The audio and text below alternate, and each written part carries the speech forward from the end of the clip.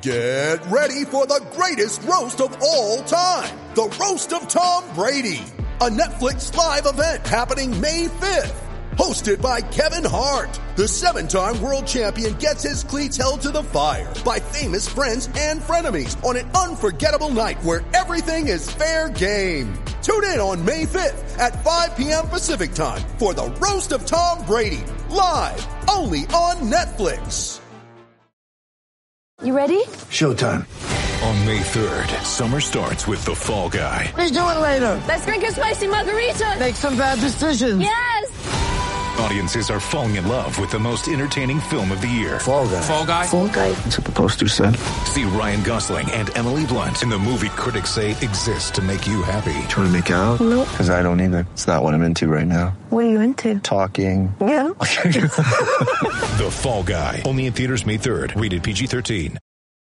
When you need mealtime inspiration, it's worth shopping Kroger, where you'll find over 30,000 mouth-watering choices that excite your inner foodie. And no matter what tasty choice you make, you'll enjoy our everyday low prices, plus extra ways to save, like digital coupons worth over $600 each week. You can also save up to $1 off per gallon at the pump with fuel points. More savings and more inspiring flavors make shopping Kroger worth it every time. Kroger, fresh for everyone. Fuel restrictions apply.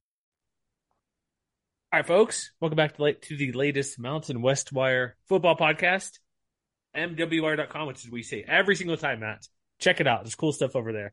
We have basketball starting up as well, so keep an eye out for that type of stuff going on.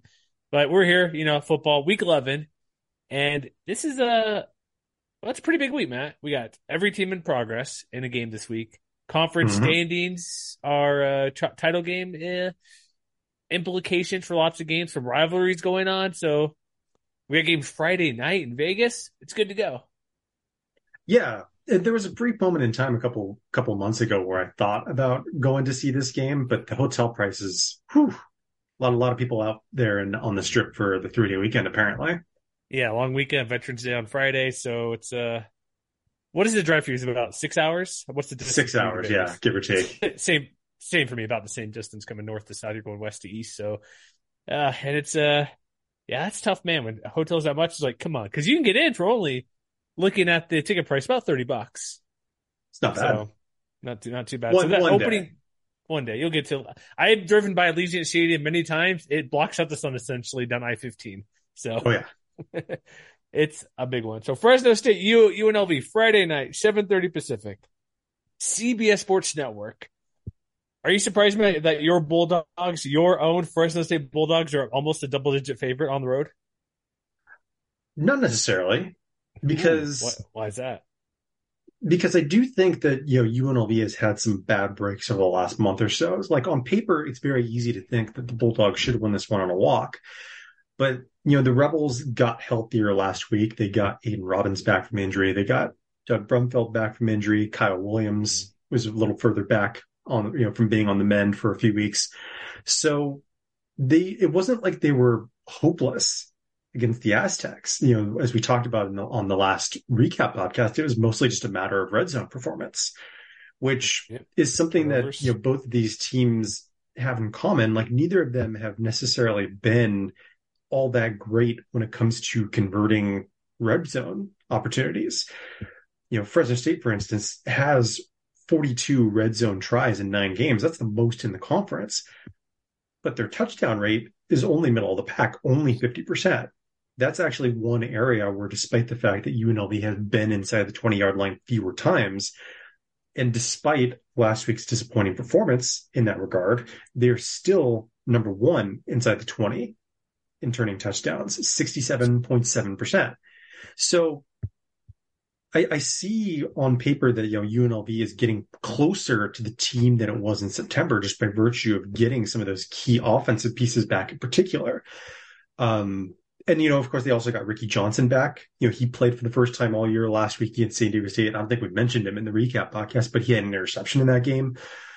And so I look at all that and I see a game that sort of like last year's game, where Fresno State came into the game as a huge favorite. UNLV snuck up on them, and lest anyone forgets, the Rebels had the lead in last year's matchup with less than 6 minutes to go. In that game, So wasn't there a quarterback switch as well, partly through injury-wise? I can't recall exactly. I just noted it was a very back and forth affair. Yeah, because I do remember Charles a couple Williams times had a big game, and they really sort of snuck up on the Bulldogs. And so, with all of that in mind, that's why I'm not necessarily surprised that the line is a little closer than I think a lot of people would expect, especially given how Fresno State has looked since getting some of its own key pieces back, like Jake Haener and guys like that. Yeah, I'm trying to see who came, because I remember last year UNLV had all those one possession games. I'm trying to see if this is a game, because Williams had a big game, because Brumfield did come in and lead the team. It was one of them. It was 38-30. Yeah, this is 38-30. One of many they had. Was it 5 or 6 last year they had? Mm-hmm. They're super close. I'm trying to pull up here I sliced my finger, folks. I can't use my computer as well. Brumfield and Cameron Field played. I don't recall that. Brumfield had 2 touchdowns in that game. They both combined for almost 300 yards. I'm trying to see who came in. But regardless, it was a close game last year, and Rebels are getting everybody back is how they've been playing better. Clearly, the red zone stuff that you went through thoroughly, which is awesome. They're getting close. They're not getting touchdowns, which is not the thing they want to do. Looks like Brumfield was injured in that game, and Cameron Field came in. It's one of those mini games where the Ulster starter played well for a half, and the next week was down the drain.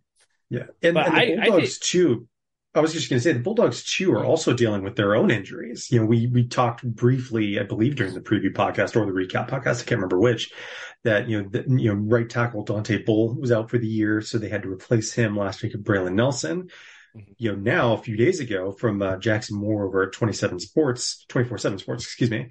A couple more key pieces out for the rest of the year too. Trey Watson, tight end, was having a solid year. Braylon Lux, the cornerback, might have been their best cornerback throughout the year. Third on the team in tackles, 3 TFLs, 2 sacks, also 7 pass breakups as well. So it's not like Fresno State's coming into this game at full strength either. Given what we know about UNLV and their willingness to throw the ball down the field, losing a guy like Lux, who's been playing great for most of the year, could be a big deal, especially against an offense that, has Kyle Williams back. Nick Williams, of course, had a big game last week, had a long touchdown catch, and, still has Ricky White hanging around, who hasn't been quite as explosive in recent weeks. But that doesn't mean that element to the game isn't available for the Rebels. That's a good point. I still think, here's the thing. When Fresno, yes, they have those guys get missed out, or they're injured or limited. They have the best player in the field. Jake Haener's back. You have Jordan Mims healthy. You have Cropper finally, after a couple weeks of him playing, slowly getting back in and playing well, where he's fully healthy. That's all Fresno needs. I'm just saying. UNLV, we've seen what they can do. They're not a bad team. It's not to say, they're going to just get worked, or Fresno's going to beat them by 3 touchdowns, which possibility, I would not discount that by any stretch of the imagination. But I think when you have your best player, the best quarterback, best receiver, one of the best running, they have legit Haener, Mims, and Cropper could considerably be in the top 3 in the Mountain West at each of their respective positions. True. So, with all those guys back, I know losing offensive linemen, that's always a concern for Jake Haener getting sacked and pressured. I honestly don't recall if that's why he got hurt in the USC game through being sacked or whatever it may have been. It's a while since exactly what happened. Yeah, that was Solomon Byrd banged him up on that one, ankle injury. Former Cowboy there, God, switching teams. But point being, those guys are the best at their position, just about, can be make the case. Mims is 3rd in rushing yards per game, 9 touchdowns. Cropper, we know he's in the past couple of years, and including this year with even not playing full strength, he's number 3 in yards per game, only 3 touchdowns, but I guess he's played every game, but he's been kind of limited a bit here and there. But he's still up at top of the conference in receptions per game, yards per game, touchdowns is all what's lacking. And part of it, when you have a backup quarterback, that's you're not going to find him. Even then, that's top 10. So they have offensive to just kind of run the show if they want to against this Rebel defense. And UNLV's shown, I think that's the case. I know they got Rebels got their secondary and a couple guys back there, Cam Oliver and other players, but Haener, legit, I was talking with these guys in El Paso, who's the player of the year? I don't know who it would be, but I think Jake Haener is the best offensive player when he's out there in the whole conference. He just missed some games. And I would not disagree with that. But I do think that one of the things that both of these teams have in common, so I think it's going to be an X factor for both offenses, is pass protection. Because on the one hand, neither team throughout the season has been particularly great about protecting the quarterback, no matter who's been under center. But it's also true that on defense, both of these teams have top 25 sack rates in the country. The big difference is, and I think this is particularly true coming into this game off of last week, is which UNLV pass rush is going to show up. Because as we mentioned in the recap podcast, they had 6 sacks last week against San Diego State. So they managed to get to Jalen Mayden just as often as Jalen Mayden managed to sort of counterpunch and get a lot of big plays in this game. But given those sort of relatively similar sack rates, the big difference is that UNLV's pass rush has been a little more feast or famine. 19 of their 23 sacks on the year have come in just 4 games. And so I think one of the things on the one hand is, given that Fresno State is undergoing a little bit of shuffling on their offensive line, can UNLV take advantage of it? And conversely, maybe. I would say the same is also true of Fresno State going up against Doug Brumfield. Like, can this be another big game for someone like David Perales, who, on paper, probably should have, an advantage against someone like Davian McDaniel. So I think there's sort of individual matchups all the way around to keep an eye on with that in mind. But I do think that's, whichever pass rush asserts itself more consistently in the game is going to give the team a massive advantage over 60 minutes. Yeah. Looking at overall what's going to happen, UNLV's defense is obviously, I know they played San Diego State last week. You mentioned you get the quarterback, but it's still San Diego State. Come on. If UNLV has any of those similar red zone issues last week with multiple interceptions, field goals, or just not scoring, this is not going to be close. They're going to have to get touchdowns to win this game. I think they can score some points because Fresno defense is fine. We know it's okay. They got some guys back too. But overall, for some reason, I don't think this is going to be a close game because Fresno's wants to be clicking game 3 for hand or back. I see they're going to run away with this one, honestly. Well, to your point, one of the other things that's going to be really important for UNLV in this game is taking care of the football, which they didn't do last week against San Diego State, and has been, and maybe this is an obvious point, but it's been one of the things that has doomed them most often when they've lost games this year. When they have a 0 in the turnover column, they are 3-0. When they make even 1 turnover, they're 1-5 altogether. Yeah, okay. It's not so good. Taking care of the football is going to be a big deal for them. More important for them. So what do the advanced numbers say on this particular one? So actually, you know what? Interestingly, they're all sort of right in line with what Vegas is forecasting. So SP Plus likes Fresno State. They give them a 73% win probability, projected margin of 10.8. FEI also likes the Bulldogs by 8.9, and Parker Fleming at Stats0War on Twitter, his advanced stats preview gives the Bulldogs a 64.54% win probability, a projected margin of about 30 to 25.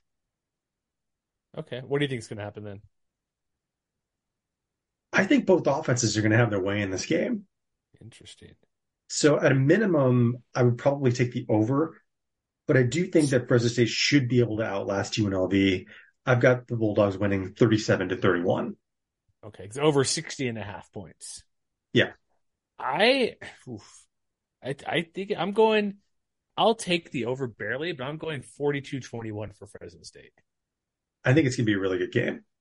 I hope so. I like lots of points, but I think Fresno's too good. They're good. I legitimately put, I'm trying to remember if I put them number 1 in our power poll. I don't think I did because they do have 4 losses, but I think when they're as healthy as they are right now, there's nobody close in the conference to them. So I'm still writing that thing. All right. Next game, Saturday. All right. Oh, did we mention this game was Friday night? Yeah. Friday, 7:30. Yes, we did. But no, what, you're a chuckle? You don't think that's the case, that they're the best team when they're ready like this? Healthy back? I mean, when they play like this, yeah, this is the team that we sort of expected to see all along. Okay. It's only a kick, a jump, a block. It's only a serve. It's only a tackle, a run. It's only for the fans. After all, it's only pressure. You got this. Adidas. put it out there. Okay, next game, New Mexico Air Force. We have a pretty big spread. This is the only game at the moment at this time slot. 12:30 Pacific, 1:30 at the Academy. It's going to be cold, Matt. I'm just saying it might be under maybe mid 40s. I'll actually be in the area, but I won't be able to stop by to watch the game because I'll be unfortunate. But Air Force is a whopping, oh my gosh. Have you seen the line and spread for this game? I was going to bring it out to everybody. Have you seen what this is, Matt? I have not. Okay, over the line, the spread, 21.5 for Air Force, which that's pretty big, but that's not too bad. The over-under is 37.5. Oof. They don't trust this Lobos offense, which, again, why would you, right? No, I definitely see that. Oh my gosh, that is bad. Air Force is coming high off their CIC win, getting the 150-pound plus trophy versus Army. I think that's interesting about the line. That game was low-scoring game. What was it, 13-10, correct, last week? Before they got the game-winning interception? Yeah, I believe so. Low scoring. Very low scoring. New Mexico's defense is solid. It was 13-7, actually, wasn't it? 13-7, yeah. Not many points were in the game. That's all. I just scrolled down on College Press Box, so yeah. Okay, good. Thank you. I knew Army was driving with a chance to win, so I knew it was either 7 or 10. So, but New Mexico's defense is fine. They're good enough, but it all comes down to the same thing. Can they limit the big plays from Brad Roberts? John Eldridge, is he going to be healthy to play? You have Zeke Daniels. Obviously, we know all the names and players. The big thing is the point total. Like, we kind of joke about that.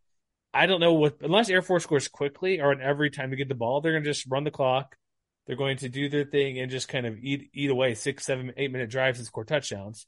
So if you want to actually put your hard-earned cash, that over on that line of 21.5 might be, it's tempting, but I still would say no because I don't know if there's enough possessions to do that. And New Mexico's defense is good enough to probably force a field goal here and there. But I just think they'll get worn down to this. I think the second half is where the game could get out of control. I think New Mexico probably hang and do a few good things, but defensively, I should say. But unless the defense makes some turnovers early and forces a couple drives that are fewer than like 6 plays, it's going to be a long afternoon. Yeah, and I mean, especially considering, New Mexico's offensive woes, it's going to put a lot more pressure on their run defense, which, other than the blowout to Fresno State, has still been pretty good this year. On the season, they're still allowing under 4 yards per carry. But the trick in this game is going to be whether or not they can, keep the Falcons from nickel and diming them. So, like, even if like Roberts and Eldridge the third or whomever lines up in that backfield, even if they don't get like big explosive plays like 15, 20 yards or like a 40-yard touchdown or whatever. Yeah. The key for New Mexico is that they've got to be a little more adept at getting TFLs than they have been to this point in the season, which is sort of a surprise given how good they have been, or at least, solid they've been in that regard. Their overall stuff rate on defense is actually 101st in the country, which I was not aware of until I looked it up right now. Only 15%. So, like, that's about, like, what, 1 out of every 6 run plays? Something like that, yeah. And you have to figure against the Falcons, you're going to be getting, like, what, 60, 70 run plays? I think if you're looking for upside, they have been relatively consistent in that regard. They have no fewer than 3 TFLs in any game this year. But until last week against Utah State, they had no more than 5 in any game. They had 8 against the Aggies, for the record. So I think that the capacity is there. And they've done it mostly by sort of throwing numbers at the problem. Like, they don't have a Joey Noble type guy on the defense this year. But what they do have is 11 different guys who have at least 2 TFLs, which, without looking at it team by team, I would guess that is probably the most in the conference. But they're going to need every last bit of that against this offense, especially from the guys up front. So, I mean, it's going to put a lot of pressure on guys like Bryce Santana, Ian Shewell, Jake Saltonstall, and those linebackers have to be on point when it comes to attacking, wherever the ball ends up going. There's going to be a lot of pressure on that front 6, one way or the other. Yeah, that's what they're going to need to do. And it's like they have enough guys out there. It's like big plays, but it's limiting the big plays. That's what they need to do. It's like maybe.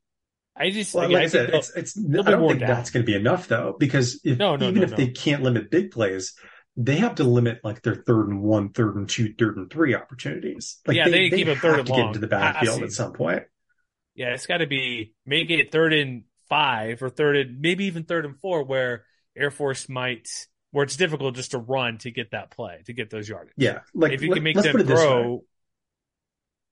way. One thing that I think is going to be really key on both sides in this game, obviously you were probably not shocked to learn that Air Force has only earned 65% of its first downs on early downs, so first and second down. So that's 97th in the country. As you might suspect, though, they're one of the better teams in the country on offense when it comes to moving the chains on 3rd and 4th down. Their success rate isn't even 50%. That's 17th overall among FBS teams. New Mexico, on defense, however, is 22nd on 3rd and 4th down success rate. 36.5%. So even if they do end up in those short yardage situations, whoever wins the majority of those, 3rd and 2, 3rd and 3, I guess if you just want to call it 3rd and short, that's going to be your ball game right there. That I think is where it's either going to be a Falcons blowout or a game that's a little closer than a lot of people would suspect. And then it comes down to, can the Lobos financials on offense? That's an entire whole other conversation.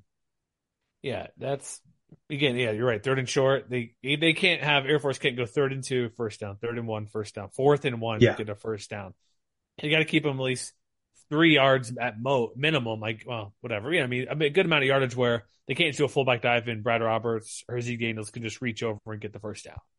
Exactly. And they'll get those. It's just limiting the like. It's not shocking like how poor Air Force is on those first downs because they're not running. They run all the time. They're not getting 10 yards of carry. They'll get 5 or 6 or 4 to 6, which means it's the middle down. And here's the other thing too. Like I'm almost certain that we had to have had this same conversation last year, probably when New Mexico was also pretty good at defending the run. But I think it is instructive to look back to last year and maybe to 2020 as well. I wonder if this is just a bad matchup for this Rocky Long defense because, in 2020 during the pandemic year, it was maybe their worst overall performance when they lost 28-0 and gave up 5.7 yards per carry. And then last year, when they lost by 4 touchdowns, they gave up 5 touchdowns on the ground and gave up 5.6 yards per carry. So perilous times, I think, for Rocky Long and his men on that side of the ball. Yeah, it could just be a matchup thing where his defense is good, just not good for this, and that's could be okay. It's not great, but it's what happens. Like, let me flip the side of the ball. New Mexico has no offense. Like, quarterback situation's a mess. There's no point in talking about their offense because unless they like first Utah State, Utah State, they were not good. Obviously, they don't have anything offensively. They switched quarterbacks. They did get more out of their ground game last week. Barely, but that's about all. I would say, going back to the main game, like it was probably considering the opponent because Utah State had been pretty good about, defending the run themselves. And New Mexico did manage a handful of explosive plays on the ground. Nate Jones had maybe his best overall game of the year. Yeah. On a per carry basis, it was their best performance against an FBS opponent all season long. And so I think that there is some hope there to sort of try and limit the damage and maybe do what Air Force likes to do and limit possessions in this game. But the problem is, the Falcons up front are still better about, getting into the backfield, in terms of like limiting big plays on the ground. Air Force's, their opportunity rate on defense is just outside the top 25 in the country, 42.9%. It's actually 26th if you want to get real specific. So they've been pretty good about defending the run themselves. And so if Justin Holiday can't find any kind of improvement in the passing game, it could just as easily be a situation where the Falcons know exactly what New Mexico wants to do. They want to be a run first team. And then you just, you key in that front seven on defending Jones, defending Christian Washington and whoever else is in that backfield, and just focus on shutting that down, forcing the quarterback to make mistakes, which, through 2-3 games, he hasn't really shown that he can. Yeah. I guess the one thing will be good if the running game gets going to maybe limit the blowout situation, or honestly to help the defense stay a little fresh so they can run the ball a little bit instead of doing 3 and outs all the time. If Jones can get a couple first downs here and there and get even a little bit from Holiday, that could at least stop the bleeding. Because if the defense goes out there and Air Force does a 12-play, 8-minute drive, scores a touchdown, the Mexico goes 3 and out in 2 minutes, your defense is back out there again for another 5 to 10 minute drive, they'll get gassed, and that's where I think the second half is just going to be a runaway train for Air Force. Mm-hmm. So what are the advanced numbers saying this one? So SP Plus, as you might suspect, likes Air Force big time. 94% win probability, projected margin of 27 points. FEI also likes the Falcons by 25.5. And Parker Fleming, his advanced stats preview gives Air Force a 78.35% win probability, projected margin of about 21-10. Man, this is going to be – the points are always interesting just because of Air Force's long distance drives. Mm-hmm. I'm going to say Air Force is winning. They're going to cover. That 37.5, is that what it is for the over-under this game? I believe so, yeah. Low. I think it'll pass. I think I'll go 30-10 for Air Force. I think Lobos will get a little something. I don't know, man. I think it's going to be shut them out. bad. I think it's going to be a real bad day for the Lobos. 30-10 pretty bad. I don't think they're going to shut him out, but I think it's going to end up looking a lot like last year's matchup. I'm going to say 38-6. Okay. All right. Next game, we have game number 2 in the weekend, or game number 2 on Saturday, 3 in the weekend. The Border War.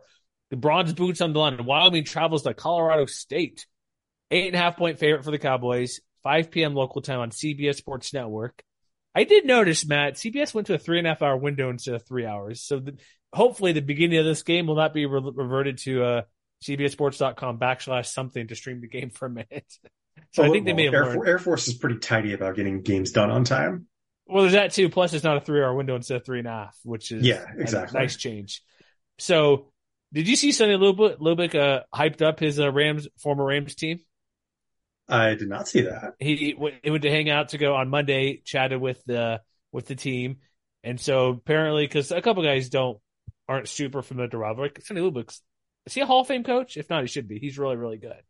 I don't even know what the parameters are for coaches, but yeah. Players is stupid, some All-American status, which is a joke. But yeah, regardless, exactly. he spoke to the team this week, the Rams team, and Avery Morrow, the running back who's not super familiar, was locked in. He's like, when he's talking, I was paying attention. This is a great thing ever. Just kind of hearing what Lubick was saying about it, which it's just pretty cool. You see these former coaches who've been around, like, let's go talk to the team.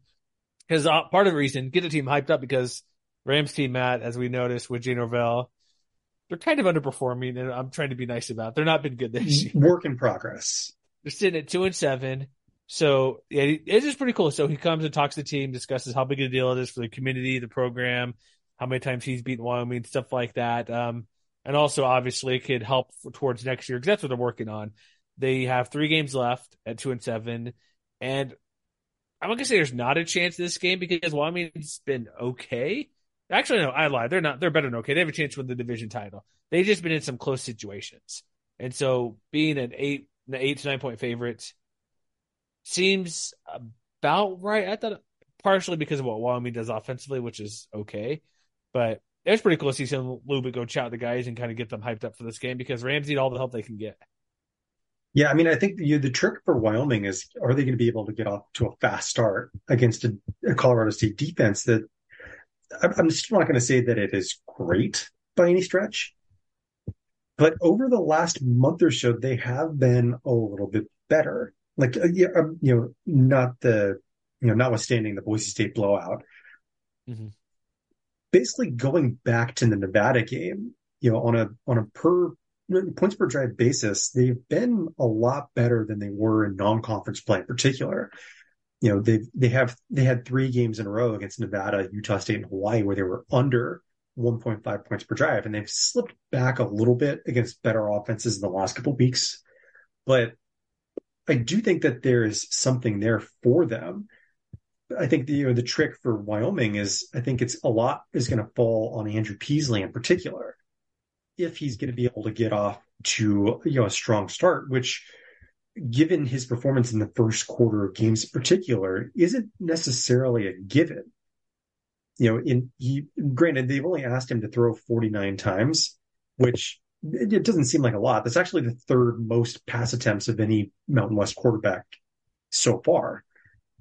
But he's only completed 51% of those throws, only averaging, I want to say, like, if my math is correct, about 5 yards per attempt. 207 yards. Actually, not even that. It's 4.2 yards per attempt. 0 touchdowns, 0 interceptions. So, like, when they've wanted to throw the ball early in games, he hasn't been that good at it. And, granted, a lot of that is, offensive philosophy. Like, they're never going to be confused with a pass first team. But when they want to do it, like, when he's been on point, that is when the offense has functioned at its best.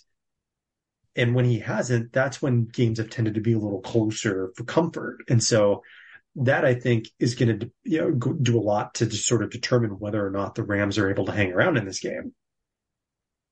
I think they can, partially because Wyoming's not blowing anybody out. So look at most of their wins, like, even throughout the whole year. I know the Illinois loss looks better because they're actually pretty good. But a lot of their wins are, 3 points over Tulsa. The BYU game was pretty close until that fourth quarter. The San Jose, those are only double-digit losses. All the losses are double digits, but BYU game was pretty close. But New Mexico, Utah State, Hawaii, reasonably close games, like 27-14 versus New Mexico. I put that in the category. They're 2 touchdown wins, so it's kind of complaint. They won by 2 touchdowns, but they're not. Their offense isn't made to blow somebody out. And then Hawaii was only by 7, but on the road to Hawaii, that kind of makes sense. My point getting is that when you're playing New Mexico and even Hawaii, you should be winning by probably more than those amount of points. Mm-hmm. So CSU falls in that same category, obviously. So, they're not going to score 40 points. Like, they've done it once this year, and that was the Tulsa game that went to a couple overtimes. Northern Colorado only 33 points. They snuck out versus Air Force. Not that the Rams could score and do points, but that's why I think it could be closer than people would think this should be. You got a rivalry game. It is on the road. So it really could be like a 20-10 game, partially because Wyoming's offense isn't explosive enough. And then scoring 27 points per game essentially the past month, just about, or 24, somewhere in that range. 24 4 times, 16 once. They're scoring points the past 5 games. Enough points, but it's not a blowout fashion. But maybe I'm talking circles here, but I think that's why this game could be close, and that will give CSU a chance where Wyoming's not going to boat race them, get out to a 21-3 lead at halftime. It might be scoring 7 points a quarter where it's 7-3, 14-10, something along those lines, where the Rams feel like they're score-wise within the game, but the game flow will favor Wyoming heavily, especially with their running back situation. If Peasley can get 55%, which he's done that here or there. But I just don't think this will be like a massive blow. Rams may lose by 2 touchdowns, but it won't be it'll come down, I think, to the fourth quarter for how the Cowboys play. And again, Torrey Horton, he's a really good wide receiver. Get him involved, get a couple deep throws, he scores touchdowns. That might keep the Rams involved in this game, or definitely would if that happens. So, and I'm glad you brought that up, because one of the other things that I think is going to play a major factor in this game is, can Wyoming bounce back from a relatively quiet performance from its pass rush last week against Hawaii? Because, the young guys they have on the defensive line, they've been playing great this year. And it feels like a lot of people outside of Laramie aren't really talking a lot about them, especially the defensive end trio of Devon Harris, Oluwase Omatosho, Braden Siders, 17 combined tackles, or not combined tackles, combined sacks between that trio. And that's to say nothing of Jordan Bertignol in the middle with 3 sacks, Gavin Meyer, who stepped up big time with Cole Godbout being banged up for most of the year. He has 2.5 sacks. And this is still a Colorado State offensive line that has, as recently as last week, has had its lunch eaten on multiple occasions. So if that defensive line can get back to, putting in work like they had for, most of the last month before that, especially against like New Mexico and Utah State, 19 combined TFLs in those 2 games. And I think 12 combined sacks, there's 6 each against the Lobos and Aggies. That's where it could be a long evening for Clay Millen and company. But if Millen gets time to throw, we've seen glimpses of what this offense can be. Get pushing the ball down the field to Horton, pushing the ball down the field to Justice Ross Simmons and other guys like that. So it's I want to say that's an advantage Wyoming, but it's not an ironclad one based on what we've seen over the last month or so. It can be a little bit hit or miss. And if it's miss, that's where Colorado State could hang around a little more than a lot of people might suspect. Yeah. That's the thing too. Like, Millen has time. That's why early in the year he's been throwing those short passes. Like, there's no time. So, right. Like, if Wyoming pass rushes, like you mentioned, he gets time. Again, Torrey Horton's one of the best receivers in all of college football. Wasn't he added to the semifinalist list of the Blitnikoff or something this week? Blitnikoff Award, yeah. So he's leading the conference. Like, he's a guy, if we were talking about best players in the conference, like, with his 6 touchdowns and his 15, 16 yards per pass attempt or pass catch. Offensive Player of the Year candidate for sure. Potential, yeah. I know no total receptions aren't there and he plays on a bad team. Like, it's, like, I'll divert here really quick. It's literally wide open who's going to win that award. Like, you could pick maybe Brad Roberts. You can maybe pick George Trelawney. I think Jake Haener is the best player, but does he play enough games to get there? Torrey Horton is lightened up with leading the conference in multiple categories in receiving. So it's going to be Chavon Cordero at San Jose State. I don't know who it's going to be, but he's one of the best players in the conference. He'll be first team for sure. Him and probably Proper, I'm guessing. Maybe Cooks, depending on how that finishes out for San Jose State. But so what do the advanced numbers say? Because I think this might be reasonably close for a part of it, as I kind of mentioned. Interestingly, they all have a relatively similar forecast. Spoiler alert, they all like Wyoming. SP Plus likes the Cowboys 73% win probability, projected margin of 10.4. FEI likes the Cowboys by 10.6. And Parker Fleming, his advanced stats preview gives the Cowboys a 71.34% win probability, projected margin of 30-23. Interesting. I think Wyoming's going to cover. But I'm going to go, it's a rival game. I'll go 20-13 Wyoming. 20-13? Okay, so isn't the spread 8.5? Yeah. Oh, well. Yeah. Oh, hold on then. I need to make a change. You can call it 23-13. I can't. Let's do that. 24-13. Make it easier. Okay. All My bad. I was looking to, sorry. Yeah. I'm like, 24-13. There we go. Thank you. I think it's going to be a fist fight. Take the under, say 42.5. I would probably take the under. I would probably take Colorado State to cover. Interesting. Okay. But I do think that Wyoming should be able to gut it out. I'm going to say 20-17. Interesting. Okay, it's a good rivalry. Check it out. Another good game, I think. Next game may not be a good game. Depends what team you like. Boise State travels to Reno, Nevada to take on the Wolfpack. 7:30 Pacific there in Reno. CBS Sports Network. A lot of CBS Sports games this week, like triple header. And then Fox has one game later than Team you One got Sports. Multiple screens. You know where at least one of them is going to be all day. Heck yeah. 21-point favorite, over under 47. What? So we saw what Boise State did last week against BYU, pretty good team. They kind of we discussed that enough to recap about what went down and who they could cover and not cover. They let it get away. They did. They didn't run it. They, for some reason, unbeknownst to most people who know what's going on or watching games, like I'm not saying coaches don't know what's going on, but there's a weird reason they didn't run the ball with George Trelawney more than they should have. I don't get what was going on. And they need to get back to that because when they're good, look what happens. He runs the ball quite well, and that's what they need to do because I know they could win with Taylor Green being fine. Like, he's doing pretty good. He's been, 6 touchdowns, but Helani is the guy. When he does well, they win, and they win pretty easily, and they don't need him this game, but it's just give him the ball. Let him get back. Let him try to get to 1,000 yards. He had 73, but took 20 freaking carries to get there. I know he had 2 touchdowns, but it wasn't, I guess maybe not for lack of trying. Maybe I should rephrase that. I'm just surprised he didn't do a better job overall. Because for some reason, I thought he had like maybe 15 or 12 carries. I didn't realize he had 20. But if you look at the stat line, a couple touchdowns, 73 yards, but it's 3.5 yards, it's going to be 3.7 yards per carry. He was technically only game worse, really, but being healthy-wise was New Mexico. And he needs to get back to 9 yards a carry, 7 yards a carry, 4.5 yards a carry. Like, he needs to get 100 yards, and I think that should be one of their checkmark goals they have in this game. Like, all right, we're playing Nevada. What goals can we achieve in this game? Because honestly, we should achieve probably 96% of these. So if you're Nevada, then if you're a Wolfpack fan, what do you want to see? Don Out of Peterson the home team swallowed in him this whole. game? I don't know. Their quarterback play honestly has been a bit better. Like they've improved a little bit passing to pass a little bit. And I would agree with that. And so that's something to look forward to. And we saw Jaron Hall, he's really good last week, just kind of light up the secondary. But they also have one of the best receivers in the country in Puka Nacua.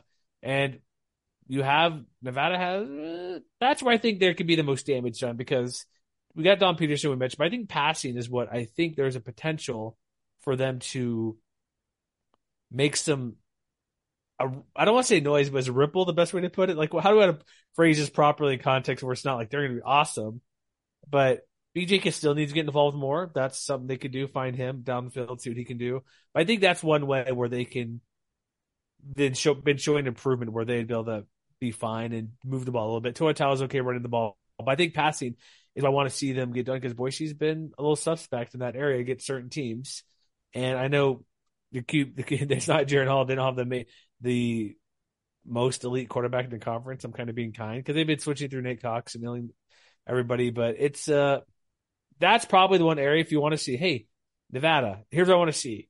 I think that's an area where they could get stuff done.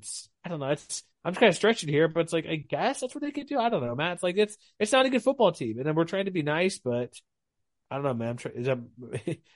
Is it not being nice walking around to see what they can do? Because there's not a ton they can do well in this game. I mean, I really do think it's going to come down to whether or not the quarterback situation can progress. And if you believe Chris Murray of Nevada Sportsnet, it seems like Shane Illingworth is going to be the guy down the stretch. Would hope so.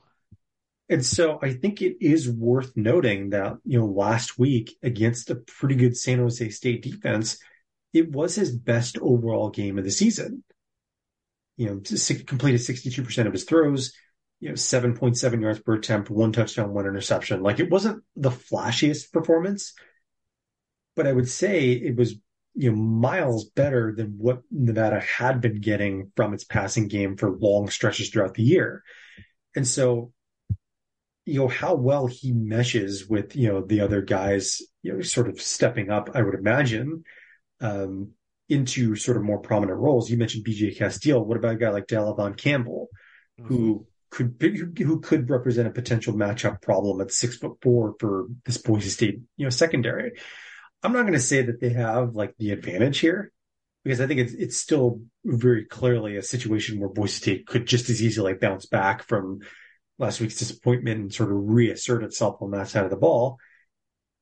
But I do think if they're going to win this game, it's going to be because Illingworth has another solid to better than that kind of game. I don't think he can take a step backwards if Nevada wants to survive in this one. Yeah, it survives the right word to put it, right? What do you mean surviving? Like keeping it within 3 touchdowns? Yeah, basically. I like honestly, what is there to say? The quarterback play want to do better. They have a couple of decent guys. Like Nevada has a couple of players, but there's like what? Yeah, you're right. What should we want to see? Because breaking down positions and going through, it's like there's no point. Boise's going to roll in this game. It is a rivalry game. They're undefeated in league play. Now they still can't clinch. The only way they clinch the division is if Wyoming loses and they win. I think that's how they would clinch, if I'm correct, because they'd be 6-0 with 2 games left. Wyoming would be 4-2. They'd still play each other. Probably not technically 100% mathematically clinch. I'd look and see. I think there could be a way, because if Boise lose, they could technically. Oh no, I don't know. I'm speaking the circles. I need to write my article on that, not just talk about it. But they'd basically clinch if Wyoming loses the game and Boise wins. There's not much more that could be done. It'd be hard. The other key too is Nevada sort of at least early in conference play, they got beat up a little bit in terms of like their ability to defend the run. Yeah. But one of the things that they have been able to count upon for the most part is their stuff rate, their opportunity rate still isn't as bad as you might suspect, despite getting beaten up. Like they've been pretty consistent as far as their ability to generate TFLs. And I think the key for them in this game, especially given what we've seen, from Boise with Green, Holani, and Ginty out of the backfield, is, can the Wolfpack hold on to those gains that they had last week against San Jose State in particular? Because let's not forget, they shut Kyrie Robinson down too. 10 TFLs in that game. You Hold mentioned on, Dom Peterson. You're boasting they shut down Kyrie Robinson? Come on, man. I mean, given what they had done in the month before that, okay. I do think because again, they got beat up by Air Force. They got beat up by Avery Morrow. They got beat up a little bit by Dedrick Parson and Tylen Hines. So they were able to sort of bounce back, and they had probably their best overall performance of the year in that regard, defending the run. And I do think, I'm not going to say that it's a guarantee, let's say. Mm-hmm. But, given that Boise State, like you mentioned, did scuffle a little bit last week against BYU in that regard, Dom Peterson, and we didn't even mention that, a guy like Drew Watts, who's very quietly had a pretty good year himself, he's up to 8 TFLs. He's been remarkably consistent. He has at least 1 TFL in the last 8 games. I didn't realize that. Interesting. That's pretty good quality. He's sort of cemented himself as maybe a key piece that Nevada can build around on that side of the ball. So, there is something there where if Nevada can frustrate what Boise State wants to do on the ground, they might be able to hang around a little bit longer. But again, easier said than done. A lot of ifs. Let's put it this way: there's a lot more qualifiers ifs for Nevada to hang around in this game. Yeah. As far as advanced stats, perhaps not surprisingly, they all like Boise State. SP Plus likes the Broncos, 88% win probability, projected margin of 20.4. FEI likes the Broncos by 18, and Parker Fleming, his advanced stats preview, gives Boise State a 91.44% win probability, projected margin of 33-14. What do you say? I do think Boise State's going to win this one pretty comfortably. What's the spread on this one again? 21. It seems like the kind of game Nevada might backdoor cover. Really? I don't think it's going to be close, but I do think that they might spoil some bets in Vegas on this one. So tell me 38-20 or something? Come on. You know what? I'm going to take that. Yeah, 38-20. Let's go with that. I need to double check what I put in our let me check my document here, because the over-under is 47. I think Boise might be able to get that on their own. Look what Boise State, didn't they score 40-something points recently a couple games ago? Trying to remember. Yeah, I believe so.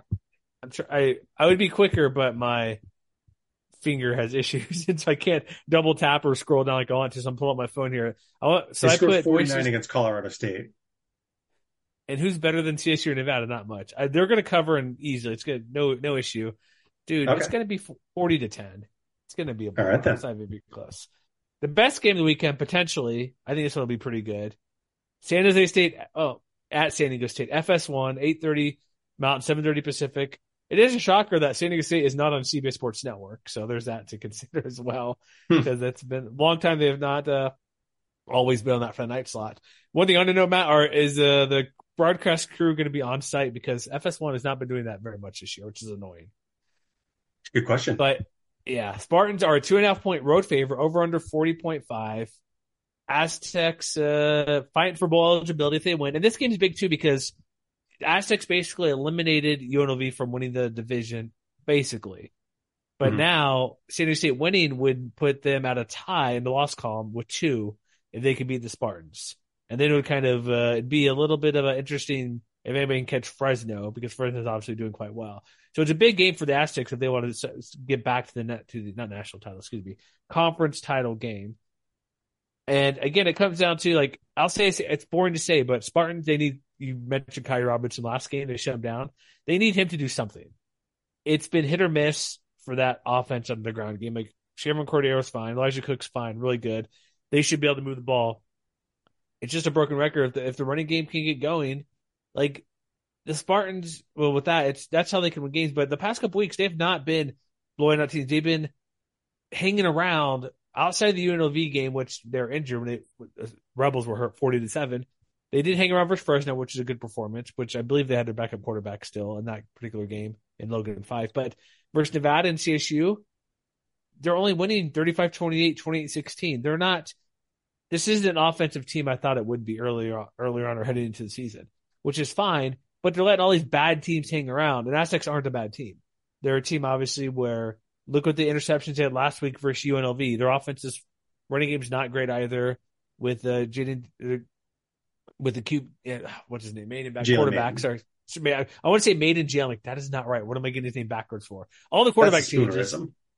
It's something weird. I'm like, wait, no, got it. But he's throwing way better, and that's how they're going to win. Which is shocker to say. Aztecs might win by throwing the ball, Matt. That's my big thing for this particular game with Maiden, what he's been doing. But Spartans' offense isn't explosive as it has been, which kind of makes sense for who they have.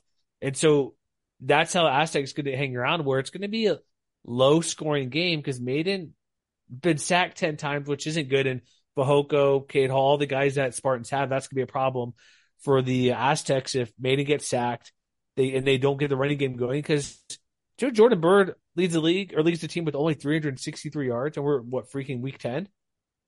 Week 11? They've scuffled. They're not good. So if I think I'm kind of flipping around here, but it's going to be a low-scoring game, which makes sense for defensively for what both teams can do.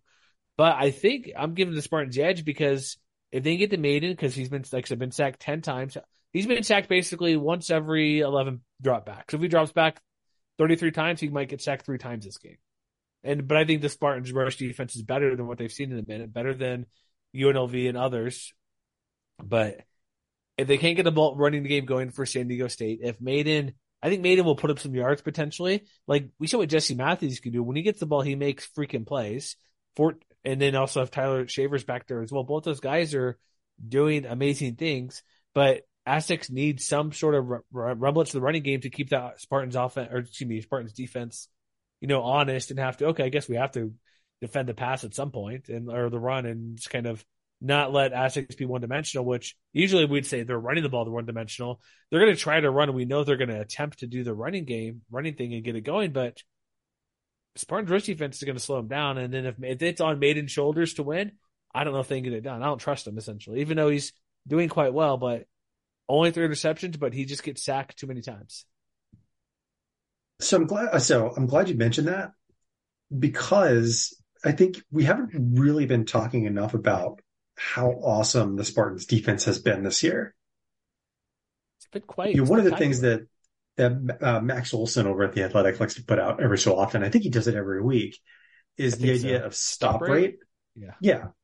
So for those of you who are uninitiated, it's basically just, how often teams are generating 3 and outs, correct? Yes. San Jose State is currently 4th in the country in stop rate, 78.6%. Would you like to know the 3 teams ahead of the Spartans? I was going to guess, but go for it. I'm blanking for some reason.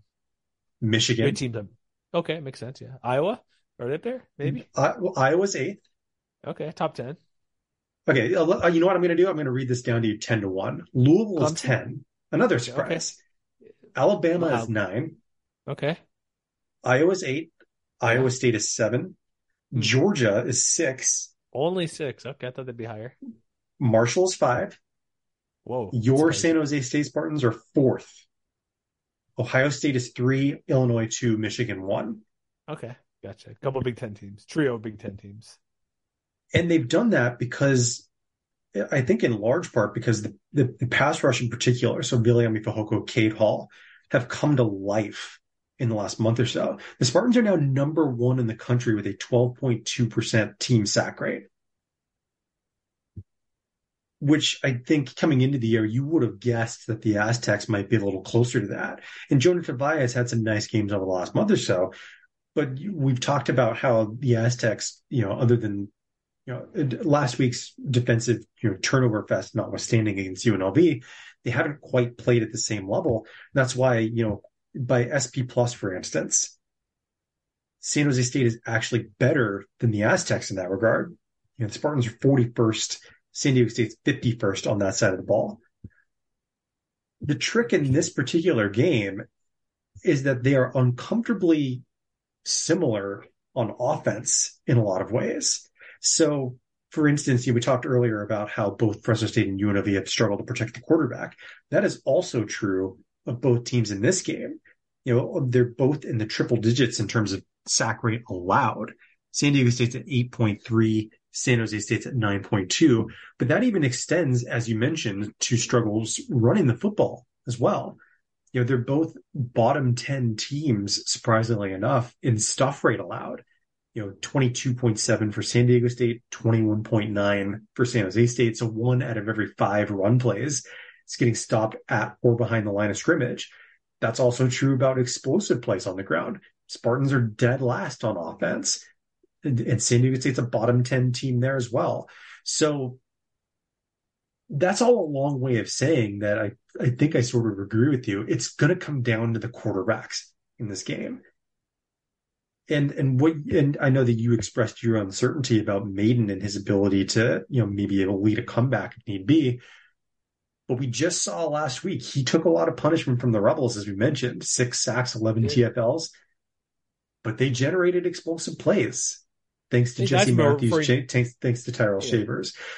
So I do think, even though on paper the Spartans might have an advantage, I think that Maiden has shown enough in his brief stint as a starter that it could probably go either way. It's more of a coin flip than anything else, because it could just as easily be that Siobhan Cordero also throws his way into 2 or 3 interceptions in this game, the same way that Doug Brumfield did last week. True. I just referring to him being sacked and not leading the play. I think he can do it by just wondering if because the Spartans pass rush.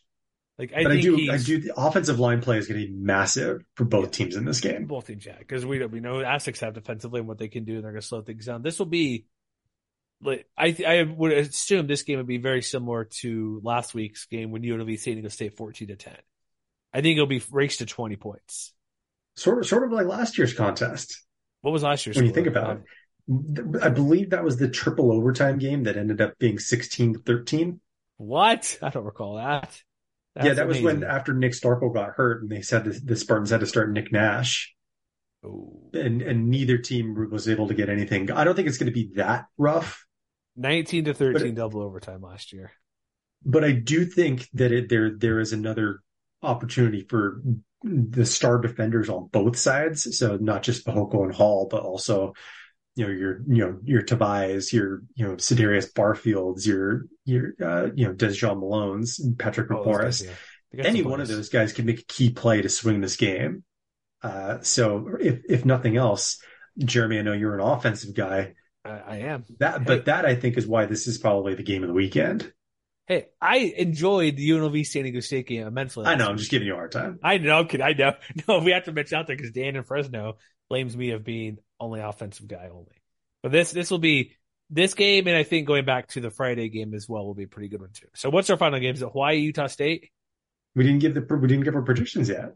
Oh, I thought sorry. I'm one step ahead. What's prediction wise? Let's go for it. Sorry. We got to go for projections first too. Which SP Plus does like San Jose State, but not by much. 54% win probability, projected margin of only 1.6 points.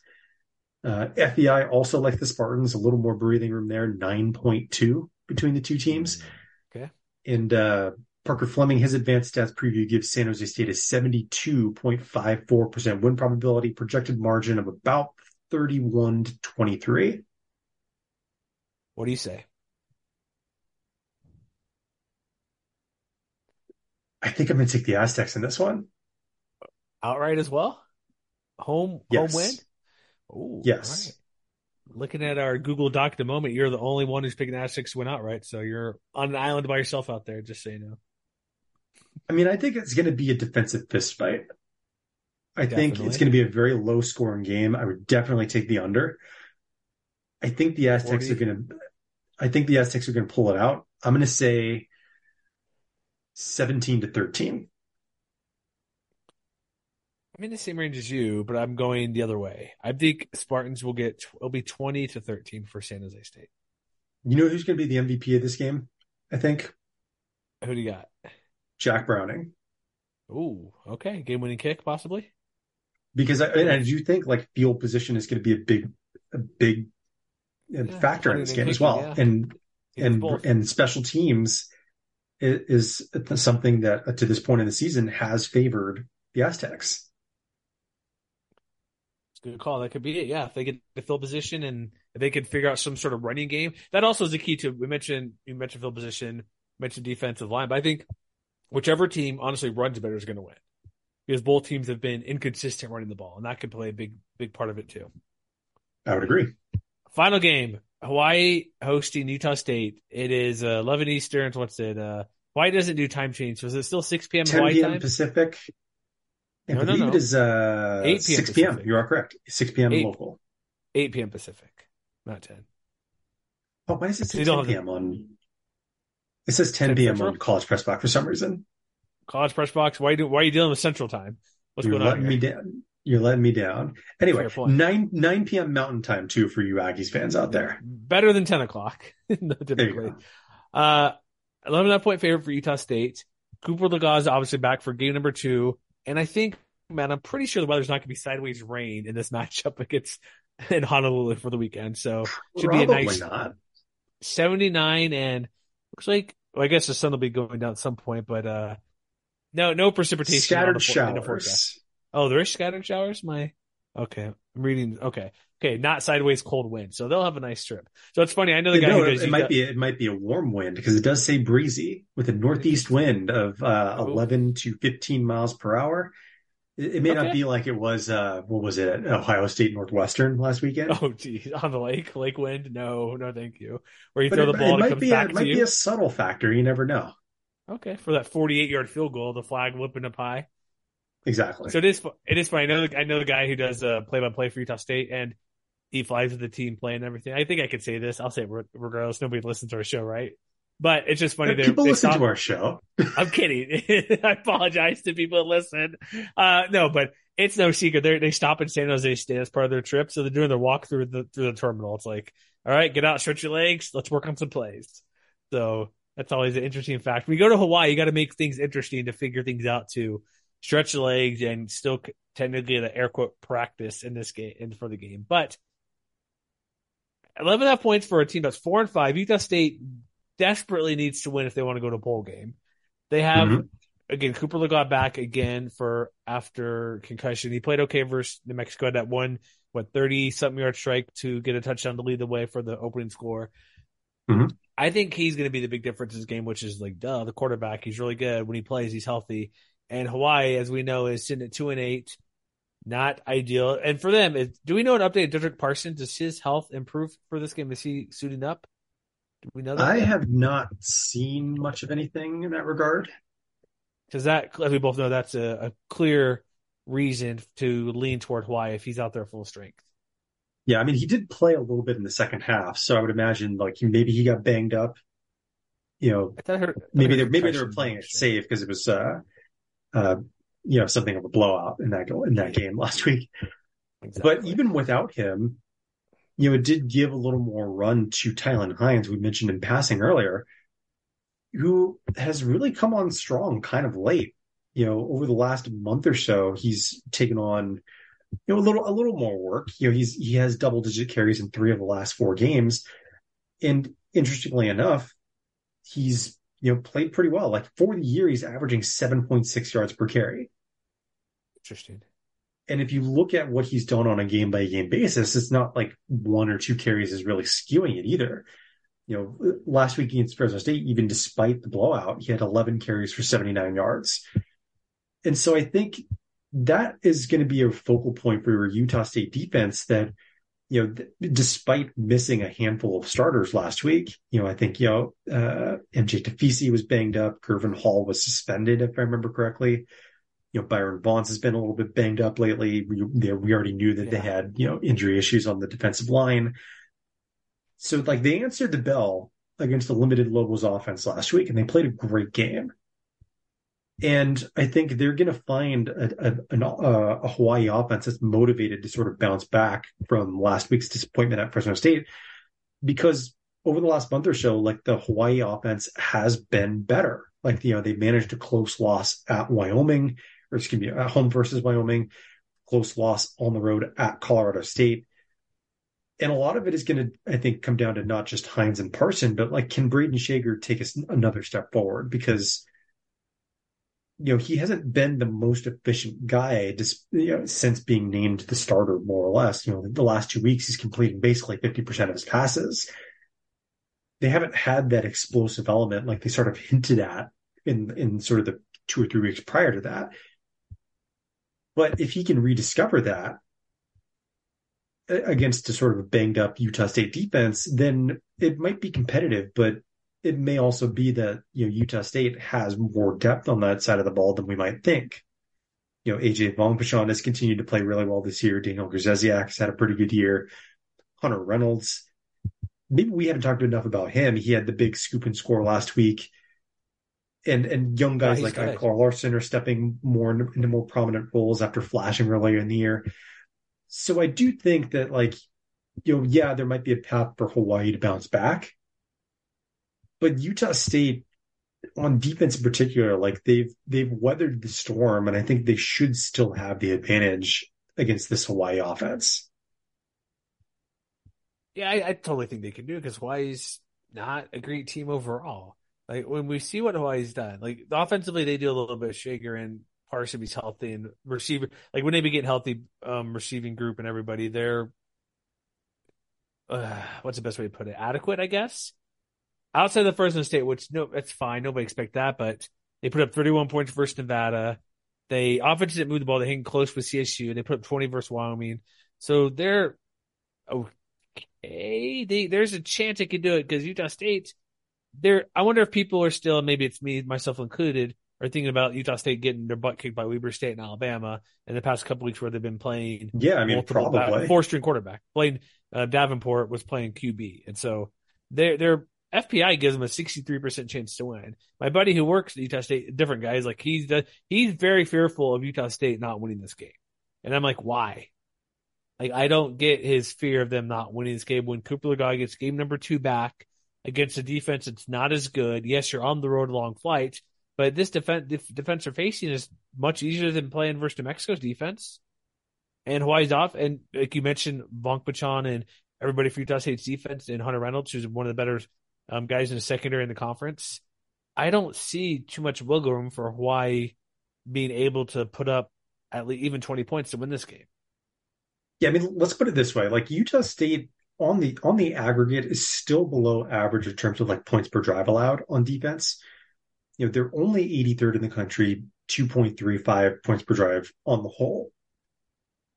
But the reason that I think this could be a big game for the defense, and I would say by extension for Stephen Cottonley, the punter as well, is they're actually, when they force opponents into longer drives, they've actually been pretty solid. And so that, the numbers are skewed a little bit because they're actually just outside the top 50 in terms of points per drive when opponents begin inside their own 20-yard line in particular. They're 52nd overall. I believe it's I'm having to scroll back down, 1.39 points per drive. Conversely, that is really where Hawaii has struggled. When you force them to string together long drives, the Warriors are only 112th in the country in that same regard on offense, 0.71. And that's to say nothing of the fact that they're still 117th overall in points per drive. So even if the offense is sort of hit or miss in the same way that it was last week, the defense should be good enough where if they can force Hawaii to sort of have to march down the field, they might be able to force the Warriors into a turnover, or, even if they force 1 or 2 first downs and then a punt over the course of 60 minutes, that might turn into a substantial field advantage where, they can set up Connor Coles for a short field goal. They can, punch it in from a 60-yard drive as opposed to an 80-yard drive or something like that. So I do think that even if they play a C+ kind of game on offense, they should still have the talent to be able to put Hawaii away.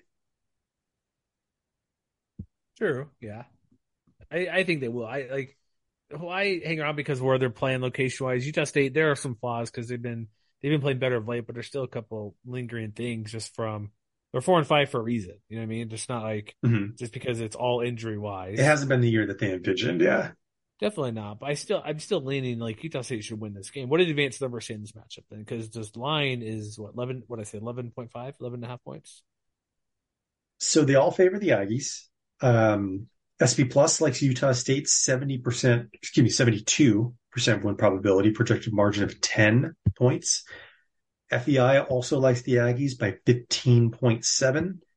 And then Parker Fleming, his advanced stats preview, gives Utah State a 71.17% win probability, projected margin of about 28-20.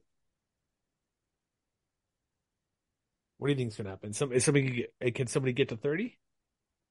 I don't think so. I think I would probably take the under.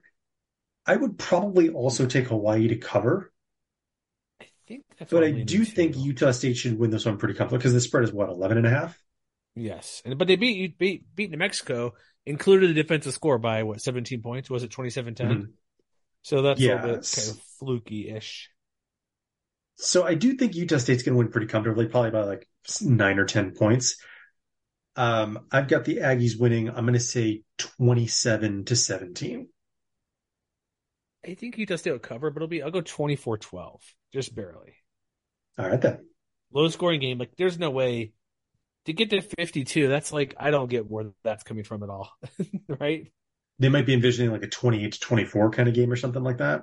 I think Utah State's too good against this Hawaii, just defense in general, not even secondary, but everything overall. So, Anything else to add about this weekend? We have every game's in progress. We'll have updates and more clarity on who's going to potentially face off in the Mountain West title game. That'll be good to see.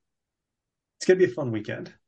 It will be. All right, so check us out, MWR.com, to read everything we put up this week. Road to the title game, predictions, best bets, all that great stuff, previews, reaction. And so check us out there. We'll be back Sunday to recap all the set of games. So subscribe if you haven't. If you made it this far and you're, hey, we haven't subscribed yet, where do we find the show? And you just click on my Twitter link to find that we tweet out. No, just go subscribe so it's easier. And you'll get it sooner because this past week, Matt, recap, stuff happened, and so it only went to our feed. I did not put an article on the website. So if you're like, where to go? Well, if you subscribe, Matt, you know where it is. You'd find it right there. Exactly. So we'll see you next time, folks.